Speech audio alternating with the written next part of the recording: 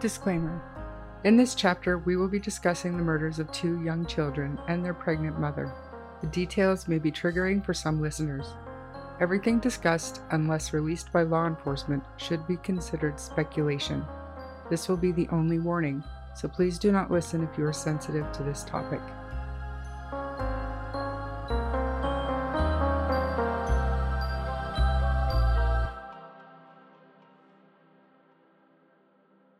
Hey, what's up, guys? Today, we will be venturing into the sadistic mind of Chris Watts. For those of you who may not know or don't remember, on August 13th, 2018, Chris Watts killed his beautiful family, including his wife, Shanann, whom was 34 and pregnant at the time with a boy named Nico, and his 2 young daughters, Bella and Cece, who were 4 and 3 years old, with Bella being the older of the 2. Do we know how pregnant Shanann was at the time? Like, how far along was she? How old was Nico in utero?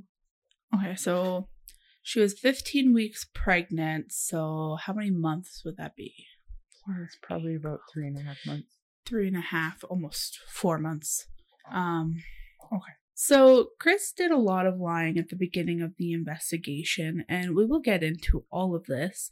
The basis of this story is going to be the letters Chris Watts wrote to the author of the novel Letters from Christopher. When did that come out? I've never even heard of it. 2019, and me neither, which is really weird. I've actually, I knew about the case and I've listened to the interrogation and Me too. The confession and stuff, but I wasn't like some people where they know every single aspect. So yeah, I'm looking forward to this I didn't coverage. Know that the letter was released, I guess. I don't know. Anyway, we're going to get into the letter and all of that. The reason I believe what he wrote in the letters is true is that it is absolutely heartbreakingly horrible. And I don't know why anyone would make this up, especially since he doesn't want to be portrayed as evil. At least that's the sense I get. Now he thinks he found God. I think he believes that he has received God's forgiveness. He's definitely a little off his rocker. That's very common with inmates. They usually find God and that's all they have to do. Well, they're bored and they're looking for a way to kind of appease themselves, because I don't think Chris Watts is mentally ill as far as a long-term mental illness that needs to be treated. I think that we don't need to know what I think, but he's got something. He's not bipolar. He's not schizophrenic.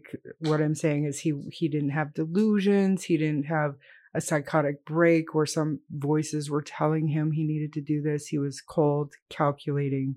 I'm not saying there's nothing wrong in his head, but I'm saying as far as serious mental illnesses where delusions or people thinking that Satan is telling them to kill somebody, or Laura Clancy or whatever, for example, a voice told her that this was her last chance to end her life and she had to take her kids with her.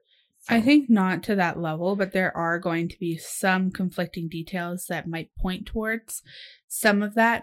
And, he is past the point of trying to create an insanity plea or anything like that. Right. So the things that he ends up saying and the way that he even writes, he's some kind of lunatic. And there was a search that he made, where it was pretty much saying, how do you know when you love someone? And they very much think that that's coming from a place of him possibly not having those emotions and those capabilities. So psychotic features, psychopath. Psychotic. Sorry. I think he's a psychopath. That's just me, though. Psychopath, but not a very small percentage of psychopaths are actual murderers. Yeah, and there, like I said, we'll get into I believe he calls them visions or something like that. There's some stuff that I didn't know before that definitely comes up. So before the novel was released, but after Chris was in prison, he gave investigators some information, but not all. So he started with lying in the initial investigations. He went in, then he went into giving some details, and then once in prison and everything was done, FBI was done with him. This author got a hold of him and they kind of made a deal in a way. So wasn't his first story that, like, after we got past the whole, I don't know what happened, she must have left and took the kids on a play date. Wasn't his first real story that Shanann killed the kids and he got mad in a rage? He killed her. Yeah. Yeah, and then we worked through the real story. But anyways, okay, I just wanted to make no, that's when his dad sits in front of him and he's like, Dad, Right. It was her. She's crazy. Yeah, no, but that's exactly what happened, and we will get into that a little bit. So picking up where we left off, he gave investigators some information, but not all. So in prison in February of 2019, he recalled to investigators that he told Shanann he wanted to separate because of his affair with then-girlfriend Nicole Kessinger. He and Shanann got into an argument, and he alleged that Shanann threatened to keep him from ever seeing his daughters again. That was when Chris strangled Shanann to death. Investigators claimed he kept saying he told them that he felt like he'd snapped and was in a rage at the time and barely realized what he was doing until it was too late. Do you believe this? I don't think... I mean, it very well could have happened, but I do really believe that he had to insert some lies with each story that he told. So there's some conflicting information. So yeah, there's some conflicting information in like his letters that he wrote to that author that make me think maybe it was a little bit more simple than that. Literally him just telling her he didn't want to be with her anymore and then killing her. But who knows, right? And let's also keep in mind that now that he's found God and he's trying to live a better life, I think it's still early enough in his newfound spiritual living, I guess, that he's probably trying to be as honest as he possibly can. So I would err on the side of his letters are probably the most truthful thing that we've heard so far. I agree fully. I think that his letters are truthful, and I think that when there was something that he did not want to say or talk about or tell the truth on, he said, I'm not going to tell you that. I'm going to take that to my grave. And are you going to read the letters? Yeah, we'll get to the letter after. It's one long letter that, like, I think it's the only one that she actually ended up releasing, but she had multiple from him. Obviously, she was able to do the whole book. Interesting. Yeah. And this is a quote from Chris Watts. He said, every time I think about it, I'm just like, did I know I was going to do that? I didn't want to do this, but I did it. I don't even want to say it felt like I had to. It just felt like there was already something in my mind that was implanted that I was going to do it. And when I woke up that morning, it was going to happen and I had no control over it. So Bella walked into their room and asked what was wrong with her mother, to which Chris reportedly responded, Mommy don't feel good. Chris proceeded to wrap Shanann's body in a sheet and drag it down the stairs of their home. Now I heard, and maybe I'm wrong, but didn't he drop her? He was trying to carry her and she was just too heavy and he dropped her, and that's kind of what made the kids start to cry, and he was dragging her down the stairs wrapped in that sheet. Like, how horrific if I actually heard that, like, how horrific for those poor little girls. I didn't see anything that confirmed the drop, and the girls would have been crying by then anyway, because as we'll get into it, they would have already been smothered once and then woke up. They were already pretty much tortured by that point. And my God, I had no idea. There's no way that they weren't crying, is what I would assume. And some of the things Chris said were pretty sadistic. At this point, Chris proceeded to, wrap her body up in the sheet, dragged it down the stairs, and he said that Bella was a, quote, smart girl who knew what was going on and began to cry. So she did start crying. He buckled Bella and 3-year-old Celeste into the back seat of his vehicle, loaded Shanann's body into it, and drove to the oil site. So again, that's what he told police once he was in prison. Now we will get into more detail. So without further ado, here's the information from the letters. Chris said he had attempted to smother his children, Cece and Bella, before strangling his pregnant wife, Shanann, at their home in Frederick, Colorado. I didn't know that. I thought he suffocated them after he had basically buried Shanann. Yeah, I mean, it went on longer than what we thought. Yeah, like what I have always thought was that the girls, the only reason they were taken, or no, that's not right either. Because in the neighbor's door cam footage, you can see the shadows of the little girls kind of walking beside the truck before they were put into the truck. I didn't know that they were suffocated before. I thought that they were suffocated at the oil site after he had basically buried Shanann and before he and I thought that Bella saw Cece go into that. Oh, but I'm going to stop talking. You just do your thing. Yeah, no, and some of that is accurate. So needless to say, his attempt to smother his children first failed. The children woke up bruised and traumatized by Chris's actions. The man who was supposed to protect them had caused them pain. He never admitted to any of this in his interviews in 2018, but the author of that book stated that Chris just wanted one thing out of working with her for the book, and that was for the author to publish his testimony of coming to God and the forgiveness he received. Ooh. So stupid. And I hate that he was handed that opportunity, but I understand the author's need to be that person to get the information and release it. I would do the same thing. You know what I mean? Like, maybe he might have made some money from it, and like, I hate that he would even have the possibility of that opportunity. But at the end of the day, there was also FBI agents and police officers and investigators who really wanted to know these little pieces of information that just didn't make sense. And it truly gave them some form of peace of mind. So there are some good things and there's some bad things. It definitely helps with closure, I think, for law enforcement to have those details that don't really come into play when looking for a conviction.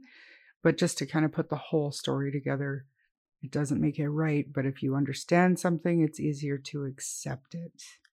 Yeah, and they worked tirelessly to get a confession from Chris, and he always refused to walk them through it properly. And this really, it just gave them the opportunity to really know what happened. So near the beginning of the letter, he states that the petition that was going around at that time was mind-blowing to him, and he couldn't believe that people wanted him to suffer like that. Oh, wow. And that's in quotes, like that's what he says. Like, I can't believe people want me to suffer like this. And so what that petition was to get him to remove the photos of Bella and Cece and Shanann from his prison cell wall. And he couldn't just leave that there in the letter. He followed that statement up with saying an inmate elsewhere wrote him saying they can't make him do that because then everyone else would have to do the same with their family photos. To me, totally different scenario, seeing as Chris killed his family, and I think it's totally inappropriate and cruel to allow prisoners to have photos of their victims on the wall. And that's not allowed. You wouldn't have seen John Wayne Gacy with the photos of his victims on his wall. Like, that's a totally different thing. Inmates can have pictures of their loved ones and their family, but they're not allowed to have pictures of their victims. And unfortunately, once your loved one becomes your victim, you don't get to refer to them as family anymore, in my opinion. Yeah, you lose every right. Mm-hmm. And he shouldn't be able to appease himself and comfort himself by having pictures of the people who loved him the most when he's the reason that they're no longer alive. And that's just one reason why I think that he was off his rocker as well. Like he just not able to empathize and to see things from any other. Totally psychopath, 100%. Yeah. But also like that supposed letter that prisoner sent him, it might not even really be true. Like, who knows? Like, if there was a white lie within Chris's letter, I would say that is it. Because usually when people are lying, they want to back it up by either inserting someone else or more information. And that's how I personally took it. Like, why couldn't you just say, like, I can't believe people wanted to hurt me that way. I have the right to it. Instead, he had to be like, I received a personal letter from another inmate who said, and it's almost like another way to insert his own secondary opinion is That's how right. I read it. And make it seem like he's got backing and some kind of historic precedent. Yeah. To back his own selfish bullshit up, for sure. I get it. Idiot. Mm-hmm. Did he have to take him down? I don't believe so. I think we should get a petition. Screw that guy. I agree. Let's do it. Change.org. Yeah. Change.org. Yeah. I bet you one's already up. For sure. I bet. There's no way that we're the first ones to think of it. We're going to Google it and we're going to sign it. Yeah. So moving on with the letter, he ends up stating that he agrees that he should be in prison for what he has done, but that if he was ever released, he would never be a threat to society. That to me says he believes he should be in prison for some time, but not the rest of his life.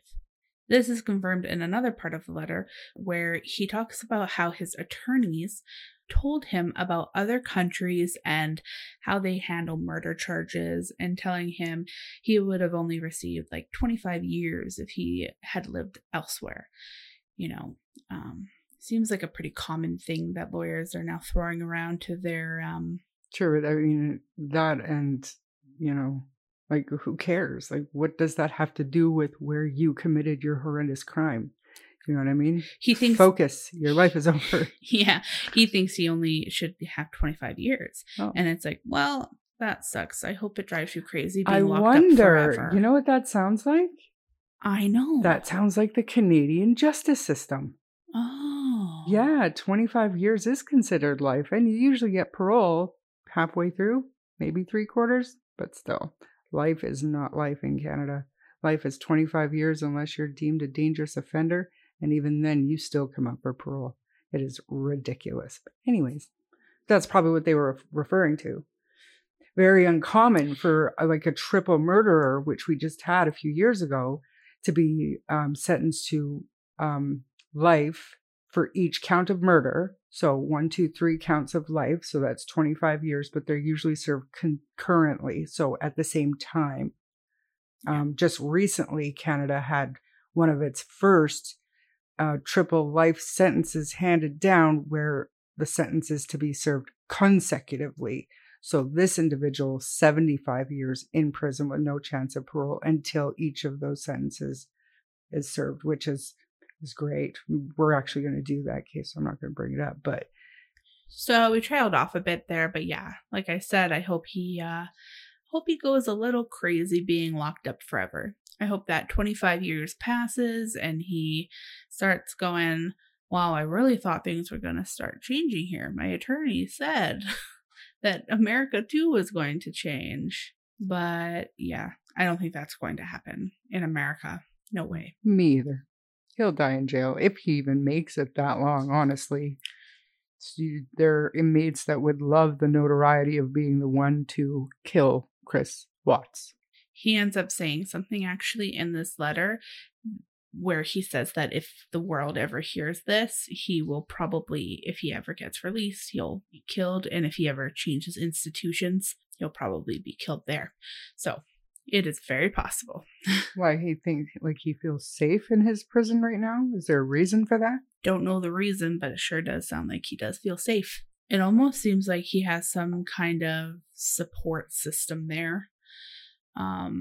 We're going to get into more of that in the letter that give me the sense that he has, maybe, I don't even think it's protection. I think it's like he has like a community there or something. I don't know. Probably the religious people. So further to that, he actually states if he ever did get released, he would go to a ministry and try to help other inmates.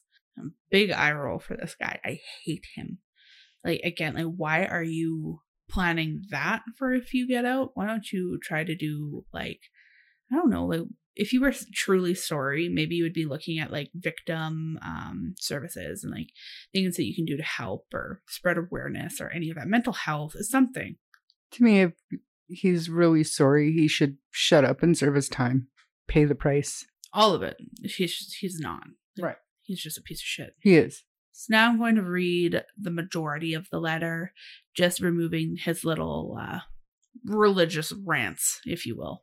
So as I'm going to be reading from this letter, it's going to be as if like I wrote the letter, but just know this is Chris Watts's words. I know I already told you about the vision I had before August 13th when I was laying in bed and all the lights were on in the loft and downstairs and I felt so alone. That's exactly what happened August 14th when I was laying in bed. I'm not sure if I want this in the book or if God does, but here are the things I left out. Yeah, so that's his opening to the letter. Very interesting. So like a little bit of a recap there. The vision he had before August 13th, meaning the vision he had before the murders.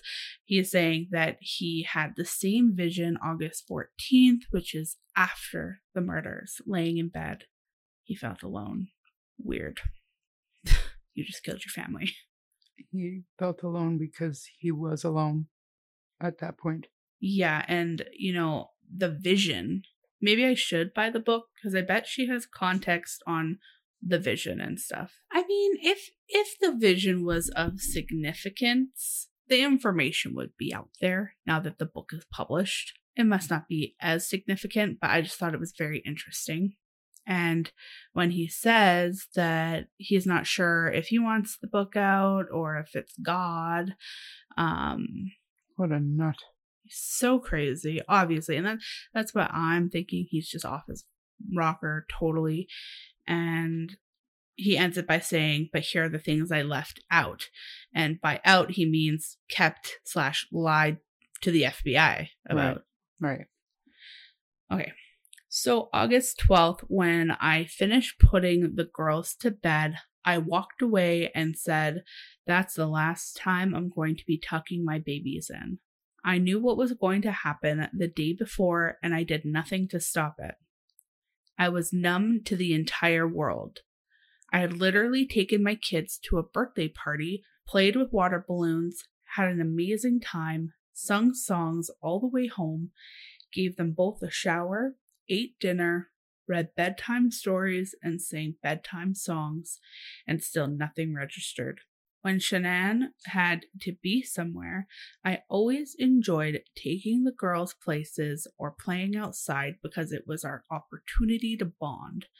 And still, even the night before, I couldn't stop myself from what I knew would occur the next morning. Again, this is his words, so he doesn't go into detail on if Shanann was home yet or not. But he says, August 13th, morning of, I went to the girls' room first. Before Shanann and I had our argument, I went to Bella's room and then Cece's room and used a pillow from their bed. That's why the cause of death was smothering. After I left Cece's room, then I climbed back in bed with Shanann and our argument ensued. After Shanann had passed, Bella and Cece woke back up. I'm not sure how they woke back up, but they did. It makes the act that much worse knowing I went to their rooms first and knowing I still took their lives at the location of the batteries. Whoa. So he could have stopped. He didn't stop. I mean, this whole time I had that in my head, in that he drove, was it like a 45-minute drive to that oil site with his 2 little baby daughters alive and well in the back seat, knowing what he was going to do when he got there. And still, like, he had 45 minutes of driving time. That's usually what I do to clear my mind. I go for a drive. So long. So you've got time to change your mind, and he still. But now he did it, and then he did it again. What a monster. A monster. And he ends up saying something along the lines of, like, he received 3 signs from God to stop. What are you talking about? And did you ignore what you believe to be a sign to Well, stop? at the time, he probably didn't think of it as a sign, but looking back, The first sign is like the fact that you're just not supposed to murder your family or anybody. Yeah.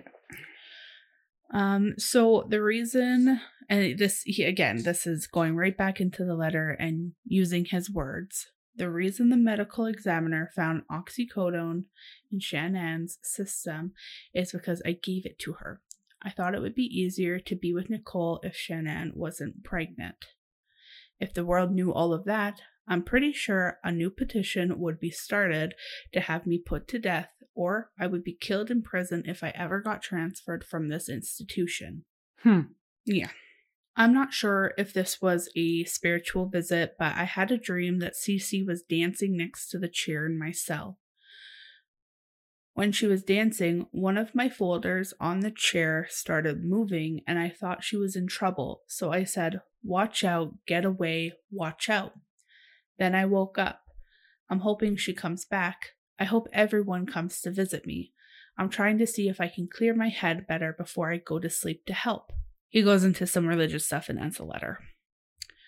I mean, I hope nobody visits you ever. I hope you rot. Anyway. He's an idiot. That wasn't a visit. That was God saying, look what you've done. Mm-hmm. Live it. Remember what you've lost. It wasn't a visit. Yeah, no, horrible to even think that way, to be like, I hope they all visit me, the person who fucking ruined their lives. As if. He's crazy. He later said, I realize now the girls getting up and walking around may have been God's third attempt to stop what I was doing. So again, I'd love to know what he believes was the first and second attempt. If the third attempt was the girls getting up after he thought that he had already smothered them. That's the third clue? Are you kidding me? You literally had a chance to go back. Those girls probably wouldn't have you were going to prison anyway. You could have let your girls live. You killed their mother in between them being smothered and waking back up. You could have let them live. An absolute monster. Yeah. He also said that his overwhelming feeling was being so mad they were still alive. Wow. And that's in quotes. What a dick. So instead of being like, oh, wow, you guys are still alive, should I do this or not? He just felt overwhelming anger about it. And that's, again, disgusting. So disgusting. He then drove with his wife's body, her face, and feet wrapped in garbage bags and his 2 daughters to a remote oil field. And, just a reminder, his daughters were alive at this time as they had woken up from his failed attempt at smothering them. God. He had packed his lunch, a shovel, and rake, along with a gas can. And when FBI asked him if he contemplated suicide, he said, the FBI asked me if I was going to take my own life. And I told them I thought about it, but honestly, no. I was not going to take my own life. No, that wasn't his purpose. He wanted to spend his life with Nicole. Yeah, no shit. He packed his lunch for the day. Yeah. He was just going to go get rid of this and then he's going to go work. Nothing happened. What a psychopath. Oh, yeah. He recalled that it took him an hour to drive to the site where he methodically killed both of his daughters. Chris said, I dumped Shanann on the ground, then I walked back to the truck, and with the blanket that Celeste was holding, I put it over her head and smothered her. Watts squeezed Cece's body through an 8-inch hatch in one of the oil tankers. He then said, I couldn't believe how easy it was to just let her drop through the hole and let her go. I heard the splash as she hit the oil. He was talking to the author again of that crime novel when he relived in appalling detail how he killed Bella after she had watched him murder and dispose of her sister. He spoke of his surprise, and this is in quotes, little quiet Bella had a will to live. Oh, what a piece of shit. I mean, Makes my heart hurt. He talks like a psychopath, though. Yeah. You know what I'm saying? little quiet Bella had a will to live. Like, does he think that he's Alan Edgar Poe? Yeah, like Edgar Allan Poe. Edgar Allan Poe. That's what it gives to me. Like, it's given psychopath. Alfred Hitchcock vibes. For sure. It's horrible. Creep. Like, I think it's because he thinks he's so smart. No, I mean, that's a common psychopath trait, too. They do think they're smarter than everybody. Diabolical, maybe. Smart, no. Yeah, and so continuing with the same quote. Out of all three, Bella is the only one that put up a fight. I will hear her soft little voice for the rest of my life saying, Daddy, no. She knew what I was doing to her. She may not have understood death, but she knew I was killing her. Like, the things that he admits to but won't admit to seem fucking really bonkers. Twisted, like, he's protecting certain people. So, who gave him the oxycodone? Mm-hmm. Codeine? Oxy? There's codeine and there's also codone. So it's the stronger of the two, I think, is codone. Oxycodone. Well, the oxy. Where did he get the oxy? Well, my opinion, I still say it was Nicole's. Like, and that's alleged, speculative, and 100%. But and we'll get into Nicole. Who else would he be protecting at this point? Nicole's the mistress of Chris Watts at the time of the murders. And who else would he be protecting at this point in time? Honestly, it was Nicole, allegedly, but it was Nicole. His side of things is that, like, you ask him, why did you murder your family? And he says, so that I can be with Nicole. That's right. And Nicole says, no, he didn't kill them for me. He actually killed them probably for money. And it's like, okay, what money and what are you talking about? Did he have insurance on their lives? Like, I don't know. I don't know either, but come on. Come on. And honestly, like, in my opinion, the interviews that she gives and stuff, it's very weird. I will be actually playing a clip in a bit. A couple of clips. It's just weird. I don't like her. Don't like her. Same. And it's only because, probably because of the interview clips that you're going to be, like, honestly, if you find out that the man that you're dating, you didn't know, but now you found out that his wife is pregnant and they're not separated and they're not getting a divorce, what are you doing? And then, further that, when you figure out that, okay, now his wife and kids are missing, come on. Mm-hmm. Why aren't you even helping with the search? You're just staying quiet. Is it because possibly you know where they are? I mean, let's not speculate into that, but I think that he gave him the oxycodone, allegedly. Yeah, and I mean, as per her, she didn't even know that he had a wife and kids in the picture. And we'll, like I said, we'll get into it a little bit, not too much. She said that she did, though. She knew that he was married, but they were separating. And text messages. What I said. They're no longer in his life. Like, he told her he's done with them, kind of thing. The clips that I end up playing are her being pretty emotional about it, but even her emotional parts seem very dramatic in a bad way. Forced dramatics, where, like, I would just look at you and think, are you done? Mm-hmm. It doesn't feel remorseful or anything like that. And the first conversation with the police, to me, she didn't seem genuinely surprised. She didn't seem genuinely concerned or surprised. Like, there was no real, like, how an innocent, I had no idea person would be acting. Like, I would be a mess. I would be a mess if I found out that the man that I was dating had a whole family that he'd just murdered. I would have been. And he's saying that he murdered to be with me. Yeah, that would put any normal, rational human being beside themselves, and she just wasn't. I don't like her. Her phone searches. It's not like it's not her looking for, like, the police so that she can give her statement or anything like that. She's searching things like like Amber Fry. Like, how did she? Did people hate her? Will people like me? Maybe still. Exactly. Like, come on. Okay, we'll get to that a little bit more in a second. Where we left off was the quote. He has repeatedly told investigators that his daughters were not alive when they went into the tanks and that he had intentionally separated their bodies into 2 separate tanks. Did he say why?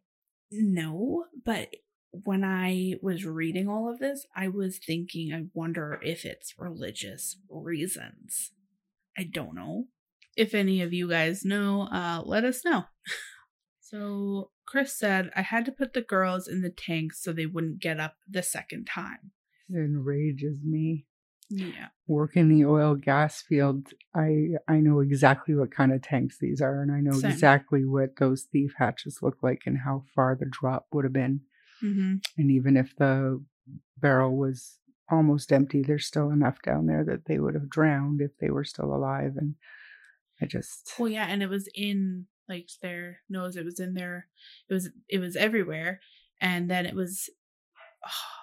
And then it was hard and almost impossible for them to even transport the bodies to the memorial because they were flammable. They were flammable, yeah, I remember that. Horrible. That's just like the worst. The worst thing happened to those little girls at the hands of their father. So he said that about the girls being in the tank so that they wouldn't get up a second time. At this point, he then turned to the task of burying his wife in a shallow grave, and what he said about this is horrendous. Chris said, when I dug the hole, it seemed a lot deeper than it was. As I pulled on the sheet, she rolled out and into the hole. I think she had given birth. She landed face down. I remember being so angry with her that I was not going to change how she landed. So she landed on her face and he looked at her like he tries to excuse these things with anger. I looked at her and I was so angry, so I thought, whatever. And he thinks she had given birth? Like, I think you would notice a fetus attached to an umbilical cord. So and probably blood, because that wouldn't be given birth. That would probably be a spontaneous abortion, a miscarriage. Yeah, and I'm going to tell you about that in a second. There's actually a video of a police officer going through the sheet that she was wrapped in, and there is a significant amount of dirt that was in it and just a bunch of blood and stuff. So, like, she was strangled. The blood was obviously from... Yeah. Right. The autopsy later confirmed that Shanann's amniotic sac containing the fetus was protruding from her vaginal area. So he said he didn't know. He obviously fucking seen it. Wow. Shanann's cause of death was ruled as strangulation, and the 2 girls were smothered. The report also noted that Bella and Celeste had crude oil in their throats, stomachs, and lungs after spending days in the bottom of the tanks. Following the murders and the disposals of their bodies, Watts searched Google for the lyrics of the Metallica song Battery. Thought that was a little interesting. The lyrics include the lines, lunacy has found me, cannot stop the battery, pounding out aggression, turns into obsession, cannot kill the battery, cannot kill the family. I think that's unfair to link that song with this case. I love Metallica, and that's one of my favorite Metallica songs, and it's not because I am crazy and violent, and it's just a good song that pumps you up when you need it. Exactly. You just said it, though. That's why it's linked. Oh, I guess. Fucking guy. I hate him. Yeah. Like, he would have been, like, in a souped-up truck, probably jamming out to it, just trying to get his mind off of it, and, like, feeling... I bet you he felt almost, like, powerful because he was listening to this metal song. We both love Metallica. It's nothing to do with them. But he was using that song to pump himself up. Oh, pig. I hate him. The worst part is that when you're listening to music, you don't just search the lyrics for no reason. He was connecting with the lyrics. 100%. And I mean, what am I thinking? Like, if you have to actually Google search Metallica lyrics, you're not a Metallica fan, and you just stumbled across a really great song. So fuck that guy. Whatever. Yeah. I'm good with it. And so that same book author asked him about the claims that Watts gave his wife, the oxycodone And he responded with conflicting stories, saying he had given it to her twice, once at her parents' home in North Carolina to try and cause a miscarriage. Because again, he thought that it would be easier to be with Nicole if she had a miscarriage. And then immediately before her death. And then later on, he contradicted himself and said he'd only given it to her once in North Carolina. So he either gave it to her before he killed her or he didn't. And he's gone back and forth on that one. And so, yeah, when the author asked him where he got the oxy, he told her that was one of the things that he will take to his death, which makes me really wonder what else he will be taking to his death. It was Nicole. Allegedly. Allegedly, it could have been Nicole for sure.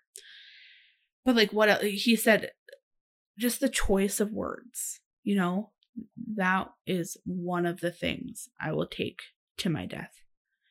What else are you taking? And don't take it. Just spew the truth. Tell us. That's between me and God. God ain't your bestie, all right? Yeah, you still have to pay your debt. You still have to do penance for what you've done. Yeah. God's forgiveness isn't free. And you're not talking to God, bro. If you think that, like, you've seen shit and then thought, I'm going to go murder my family, you're not talking to God. If that's what you believe in, and you believe in God, and you believe in Satan, you're talking to the devil himself. Are you crazy? A few hours after he buried his family, Watts's alibi began to fall apart. He gave an awkward TV interview appealing for his wife and daughter's safe return. Awkward indeed, because like he never once actually seemed like he was upset. Like he was doing a lot of self-soothing behaviors too. Mm-hmm. The rocking back and forth, the keeping his hands and arms tightly crossed in front of him. Mm-hmm. Yeah, he was definitely doing a lot of self-soothing in that first interview. Actually, every interview before they charged him. Yeah, especially in his house. And then there's the video when they first talked to him at the house. Then there's the one where he like walks them through the house and keeps answering questions. And he's doing the same things over and over. And then there's when they're over at the neighbors. And I remember when all of this was happening, and the first time I watched the video of the neighbor talking to the police when Chris stepped away was just insane. So while they're questioning Chris, while they're watching the video, again, a lot of soothing behaviors, the rocking and everything is happening there a lot. And the second he walks away, the neighbor is like, he's acting weird, man. He's acting weird.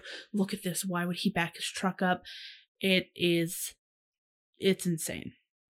The surveillance footage gathered from his neighbor's home showed Chris on the morning of the murders had backed his truck up to the garage, loaded up the vehicle, and driven partially into the garage, so you couldn't even see what he was loading up. Like right up into it, yeah. Mm-hmm. And the clip I'm about to play is the moment Chris stepped away and the neighbors started telling the police that something was fishy. They tell police there's no reason for him to back his truck up to the garage the way he did. And that he's never done it before. And he's never done it before. Let's have a listen. It just seems kind of odd to me. Why would he pull the truck up and go to the garage? Right.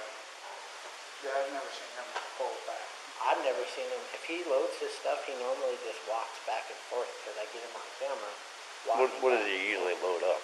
All he usually has is a lunch box and a book bag, looks like a computer, and usually a water jug. That's it. But the fact that he was in here and explaining to it over and over and over, well, odd. But he doesn't look worried. He looks like he's trying to cover his tracks. You know what I'm saying? Right. And if he's loading his stuff, why isn't he walking back and forth? But I can't see what he's doing in the back of the truck because he pulled into the garage. Yeah. And he knows my camera's there. Any other neighbors have cameras around here, you know? I'm sure a bunch of them do, but not that I know of. Okay. Yeah, that's crazy.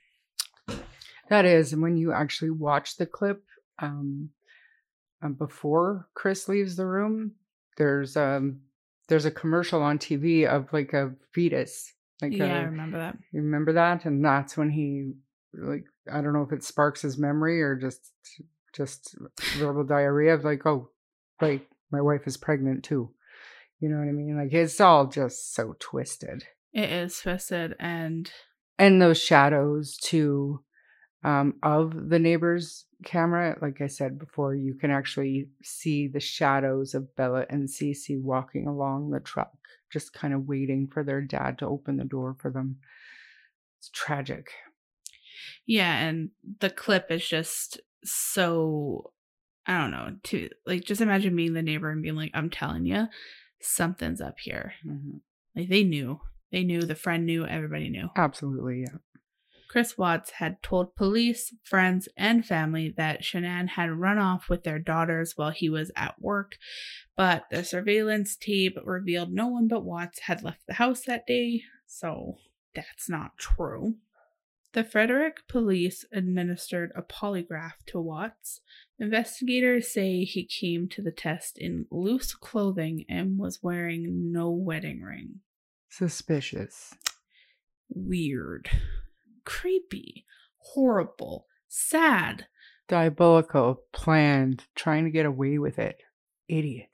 Symbolical to him being freed. Yeah. And symbolic for sure. Horrible. For him to move on with Nicole. And then, after a long conversation with his father, Ronnie, Watts admitted to killing his wife, but initially claimed that Shanann had killed the girls because he had told her that he wanted to end their marriage. Ridiculous. Like, oh yeah, I'm breaking up with you. Roar, I'm gonna go kill my kids because you don't want to be with me. That doesn't even make any sense. Real. And his dad was like eating it up for a second. But then I mean, I don't know. You're still going to comfort your son, but in his mind, he's probably thinking, give me more information as well. You've got to change your story, son. Like, it doesn't make any sense whatsoever. Yeah. Well, he starts asking questions too. He's like, really? Yeah. Damn. Like, I mean, I can't remember it word for word, but I remember thinking, yeah, his dad doesn't believe him either. Now, Chris Watts has claimed that he murdered his family so he could be free to be with Mistress Nicole. We said that. Following the murders, Nicole was reportedly placed in witness protection and is now living in a different state under a new identity. After Shanann and her daughters were killed, Nicole contacted the police and spoke with them for nearly 2 hours on August 16th. Again, though, like, I don't know. I mean, I guess she did contact police, so that's good. Because she had to. She knew that they were going to come to her, so that's one of the things that would make you look less guilty and less suspicious, and she probably knew that. But that, to me, just shows how diabolical she's probably being. I'm going to nip this in the bud. I'm going to go to them so that they don't have to discover me somewhere down the road. Do you know what I'm saying? I think she went into immediate self-preservation mode. Exactly.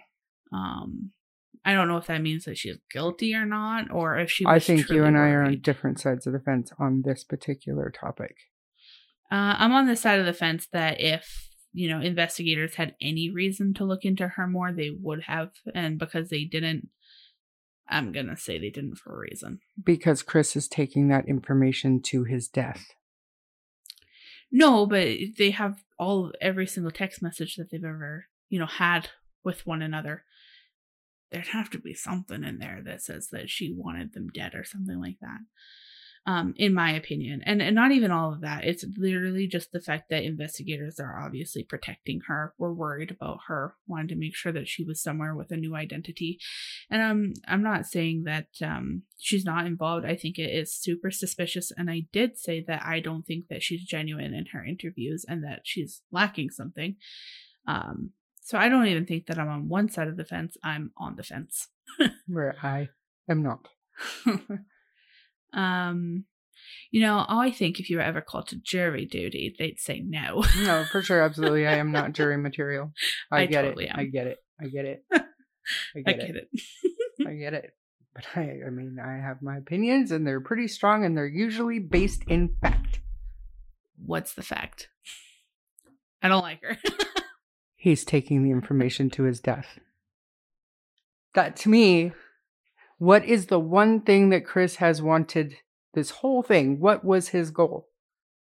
To protect and to get a life with Nicole. He loved her. He loves her so much. And he was even in contact with her while in prison. Okay. And she had to change her name or whatever, what happened. But anyways, he loved her. That was his end goal, Nicole. So he didn't love her. First of all, he's a psychopath and he doesn't know what love is. Fine, but lust, whatever. This was his goal. That's what he wanted. And this is why he did what he did. What is the one thing now that he probably swore to her? Up and down, pillow talk, baby. I will never bring you into this. I will protect you until the day I die. And that's what he's doing. Some men suck. I think that if that were the case, he would have said something after she stopped talking to him. Men are very vindictive for sure, absolutely, 100%. But leave it more time. This is 2018, 19, 20, 21, 22, 23. He just found God not too terribly long ago. Let him get further down that spiritual path, and I bet he spills his beans. 4 years he's found God. Yeah, but I mean, it is what it is. I know people, I don't know personally people in jail, but it took them a long time to truly buy into and understand the meaning of, I don't know, what do you call it? Like, penance?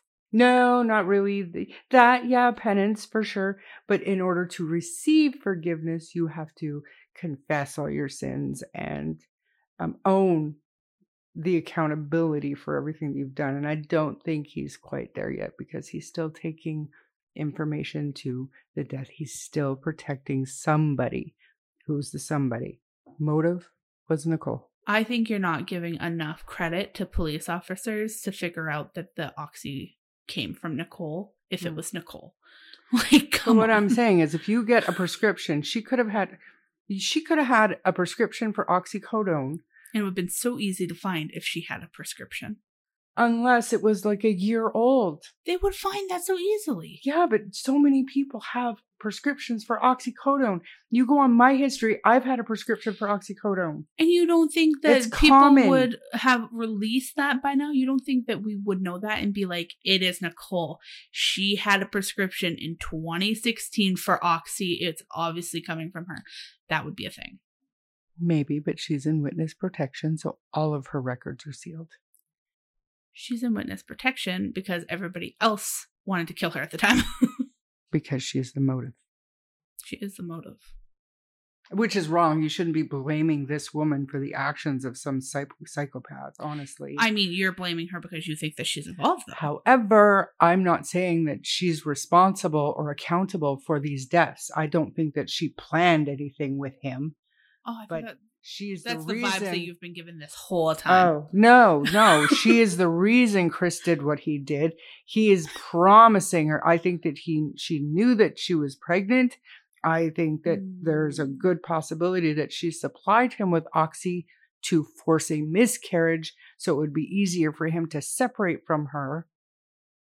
But I don't think that Nicole's saying, oh, you need to kill your entire family if you want to be with me. Like that, Scott.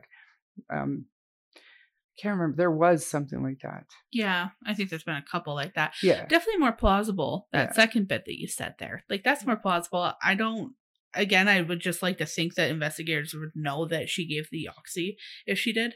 But the storyline behind her giving the oxy there makes a little bit more sense. Like, oh, okay, you wanted him not to have a new baby. It would be easier to be separated from a man that didn't have a brand new baby. Yeah. And specifically, I think he felt, from what I read, my interpretation of it was that he didn't want to put the effort into having a pregnant wife. She was pregnant. She needed to be careful, and sometimes she needed things. And, he couldn't spend all that time with Nicole because he had a pregnant wife at home.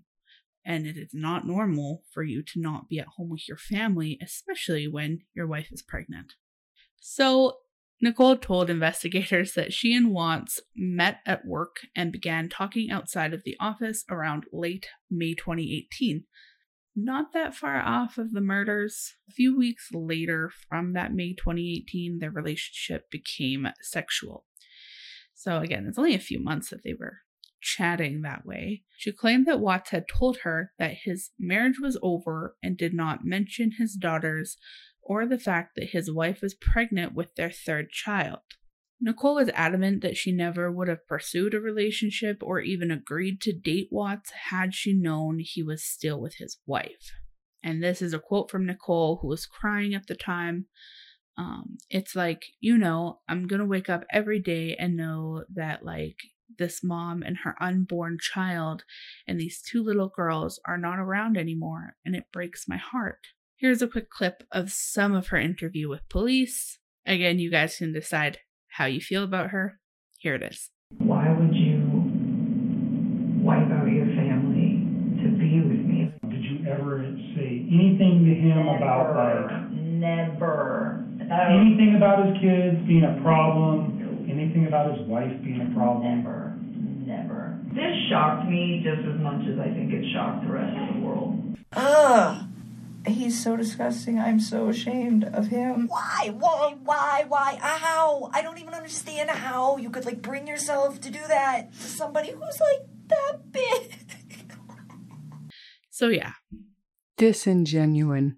I'm sorry, but I just don't like her. I will say that re-listening to it again, I don't think the first couple pieces to that clip sounds genuine, but the last clip feels a little genuine to me. She sounds a little bit more like she's actually kind of wondering what the hell is going on. He wiped out his entire family to be with me. To me, that if you've already come to that realization and you get that, if it were me, I would be a mess. I wouldn't be using words like wiped out. I don't like her. So she also worried about what would happen to her once she was revealed to be the other woman. We talked about this briefly. She said, "My name is about to be slandered for probably a while. I don't know how long it's going to take to heal, but I would not be surprised if it's going to be hard to go out in public sometimes for a couple of years."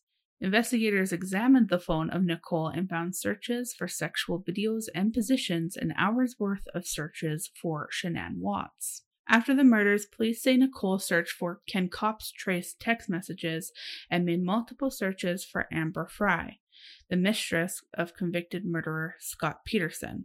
She searched whether people hate Amber Frey and searched Frey's subsequent book deal. Right. Now, Chris I've has heard a book that. deal. Yeah. And she searched about a book deal. Right. See? Told you. But then listen, this is the case I've been building in the podcast, right? So I'm on the fence still, but here's my theory if she was involved. He says that it was Nicole that he was thinking of when he murdered his family. And what does she say? Nicole told investigators she had deleted texts and photos from her phone that Watts had sent her. Nicole said that she didn't believe the affair was the catalyst for the murders, but it may have accelerated the process. She told them that money is the biggest catalyst for this event happening. Event. I love that. So now let's connect those dots, which I have not seen anybody else connect so far. If she's saying it's money and she's searching this book deal, 1 + 1. if she is involved, it's obviously, she's right. It is money driven for her. Right. Now you're starting to lean on my side of the fence. This is always where I was going. You were just going down some weird oxy train. Again, I'll let the listeners decide for themselves on their opinion of Nicole and Chris's relationship. Many people believe she was somehow involved. Those same people think she fakes her crying and emotions and shock at the murders. I sure do. Me. At the end of the day, we know what happened to those beautiful humans, and we know that true evil walks this earth every day, and it's unsettling to say the least. Also, just to add on and give context as to why he's not on death row or anything, when Watts was going through his trial, he took a plea deal to avoid the death penalty and pled guilty to the murders. He will spend the rest of his life in prison and is currently being housed at Dodge Correctional Institution, Wisconsin. These beautiful humans lost their lives to the one person they counted on most. This evil man hid his ugly from the world for a long time. And I think we should all remember that these people can be anywhere. Be careful out there. I'm speechless. I feel like the letter put a different level of twisted on this case for me. Like, I always knew he was a monster, and my heart always broke for Cece and Bella, and I mean even Shanann. But the little girls just, pull at my heartstrings, and that's next level evil, what he did. I think that these people need to be remembered as a loving family unit. The mom and her 2 little girls with her unborn son. Chris lost the right to call him his family. I'm still stuck on the whole petition thing. We need to see if there's a petition to have his right to have his family photos on the wall taken away from him. His parents, sure. Yeah. Hang pictures of your mommy and daddy. Yeah. But those little girls are not yours. And Shanann and Nico is not yours. So if you're listening to this, Watts. I wonder who named him Nico. It had to have been Shanann. We have to believe that he wouldn't do that. He didn't. Do you think he planted that name? I'm disgusted. If that's true. We don't know. I'm just No, his name was Nico. No, it's Nico, and then her name's Nicole. I don't know though if Shanann came up with it or if Chris fed it to her, but I also just because if she was only 4 months pregnant, they would have just found out gender. So it could be. It's possible. Wow. That would be disgusting. I'm sickened by this man. How the fact that he got her pregnant right around the time that he would have been starting to talk to Nicole. Yeah. They're so rude. That's all I have for this one. Seeing as more information tends to be released on this from time to time, maybe he'll decide to tell us a couple of the things that he's taken to his grave. For that reason and that reason only, we'll stick a bookmark in this story, just in case. If any updates arise, we will be sure to let you know here on True Crime Story Podcast. We're also thinking about doing breaking news episodes where we can include any and all new updates from both old and new cases. If that's something that you guys would be interested in, let us know, right? Absolutely. Right. I think it'd be great because then, for example, we had to record the night before we released the Idaho 4 because there was an update that night. No different than Delphi. Since the time that we recorded Delphi from the time it was released, there were updates that we didn't get in the episode. They're not huge updates, not super important updates, but it's still information that we would have liked to bring to you with the episode. If you enjoyed this episode, please subscribe to the podcast and share it with your friends. If you don't mind giving us a 5-star rating, it will help our show grow. You can also find us on Facebook at True Crime Story Podcast, where the discussion can continue. If you wish to contact us, you may do so via email at truecrimestorypod@gmail.com. I'm Bree. And I'm Shar. And we'll see you on the next chapter. Bye.